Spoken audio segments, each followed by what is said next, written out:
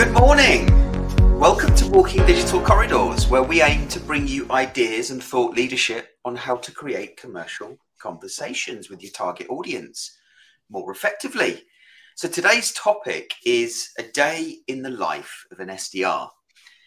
As it gets harder and harder to generate conversations with your target audience, I'd like to spend time in this episode understanding what Jordan and Jensen, if he's kind enough to join us, do on a daily basis. What's working and what isn't working?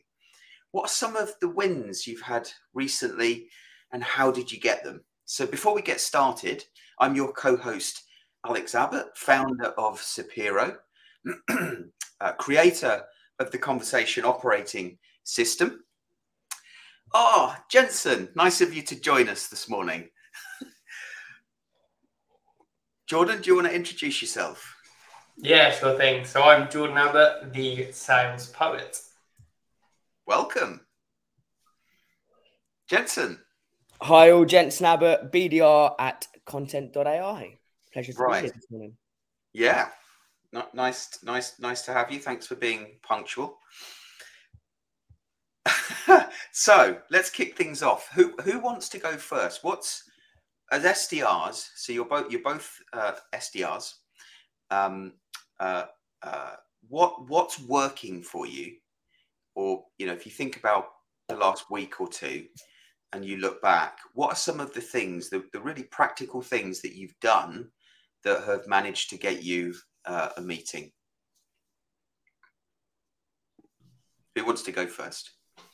Don't all rush at once. Go on, Jordan. I'll leave it to you. Yeah, sure thing. So I think for me, there's three things that have been sort of leading the way in terms of actually, booked meetings in the calendar. Initially social, and I won't go into too much detail there because I'm sure Jensen will be able to shed a bit more light on that. But the other two being leveraging video in follow-ups. So once I've noticed that someone has watched my video, screen sharing the notification that shows that they've watched X%, whether it's 100%, 50%, 80%, and then just saying, hey, I noticed you watched this much of my video. Would I be right that it is a problem that you're looking to solve for? Or conversely, I assume it didn't quite resonate. Out of curiosity, what challenges are you currently looking to solve for?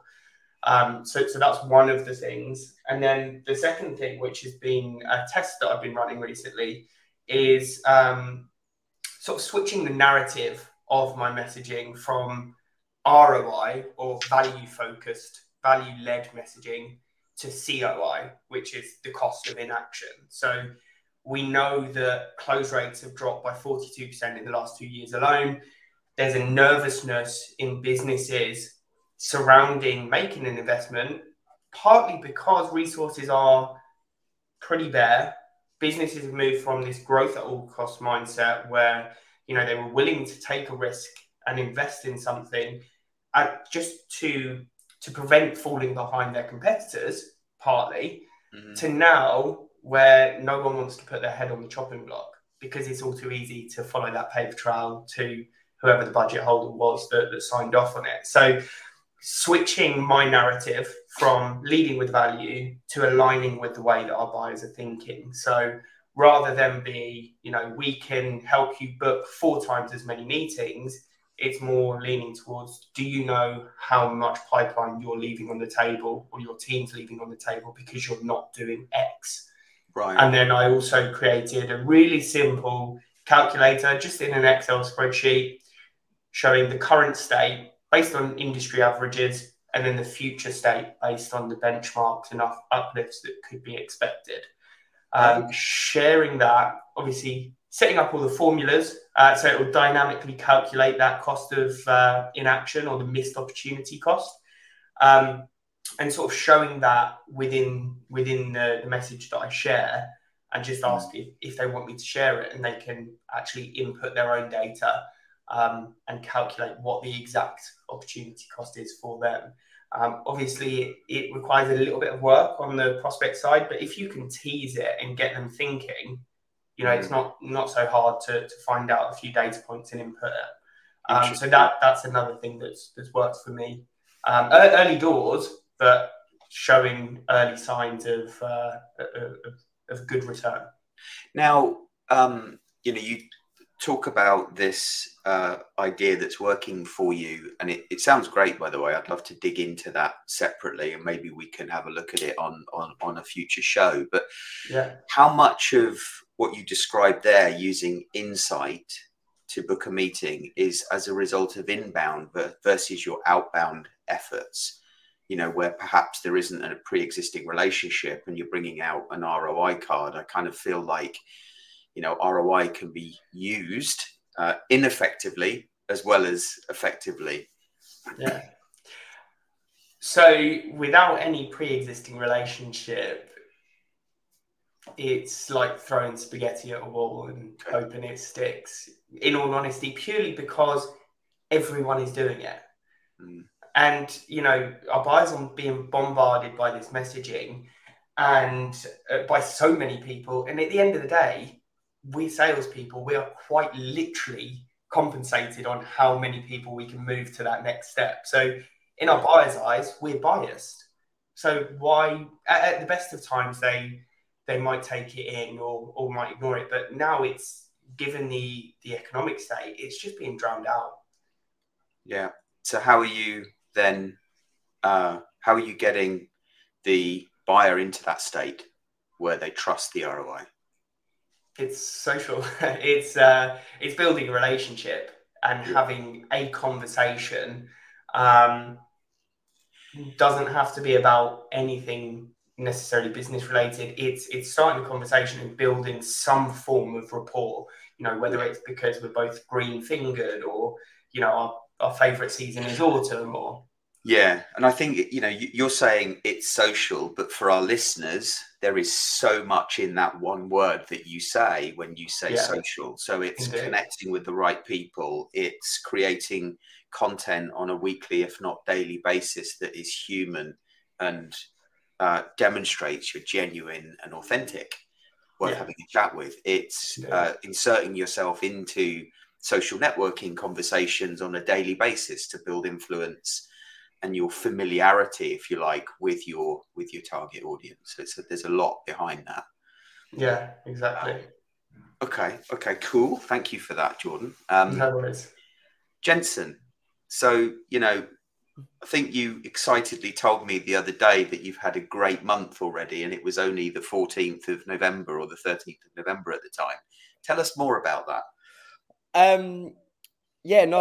Look, it's kind of, I'm having a very, very nice month or very good month. And it's purely down to I would say also reflecting on or realizing actually I could pick up the activities that I'm able to do on social to be able to get me to this kind of level that I'm at, where I'm having a good month. And it echoes exactly what Jordan has said and exactly the points that you added in also inserting yourself into these networking conversations. But also, I think if you're not comfortable posting, although I like to say I've forgotten the saying now. Wow. Perfect. While we're on live, it's get comfortable being uncomfortable. That's the saying. But anyway, if you're not comfortable posting, you can actually browse their LinkedIn profile. So for example, what I done with one individual is I browsed their profile, and what I could do is I could actually build a story and find out exactly what this individual liked and what their interests were.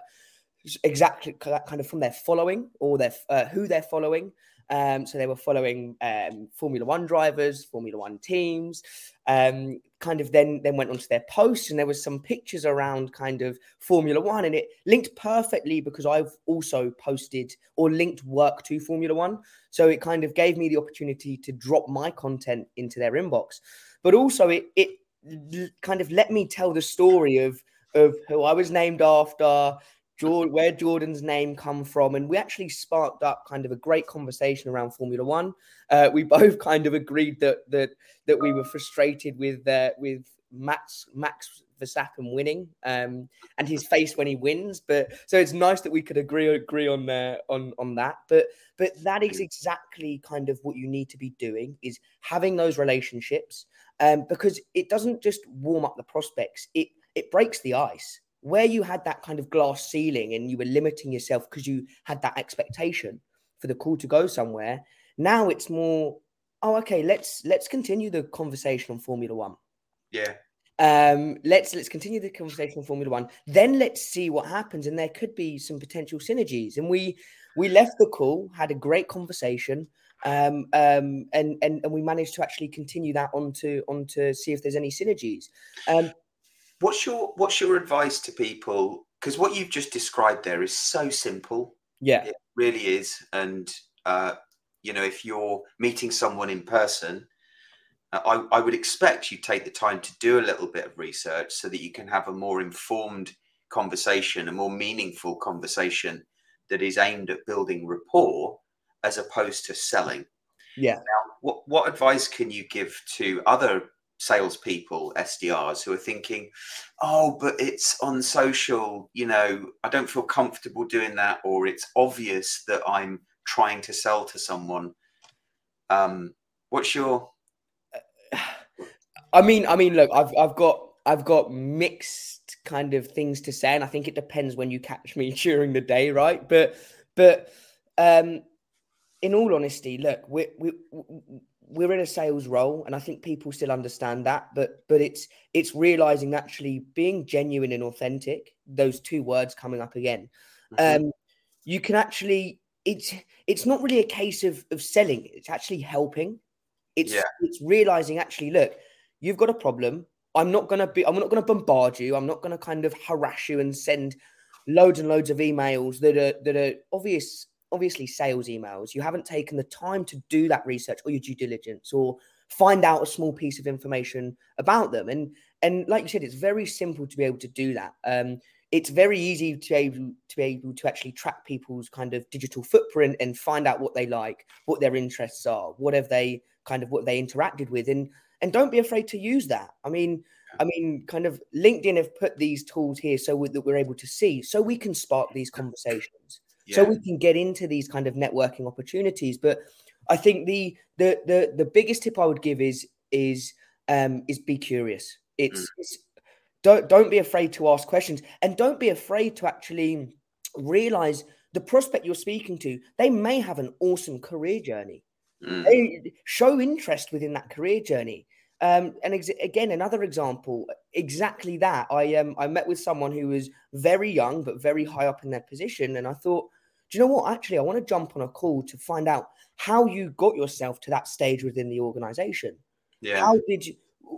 What was your career plan like? Did you kind of just fall into it by luck, or did you actually have a dedicated plan out? And again, we had that conversation, and then we were able to actually have a conversation about if there's any synergy.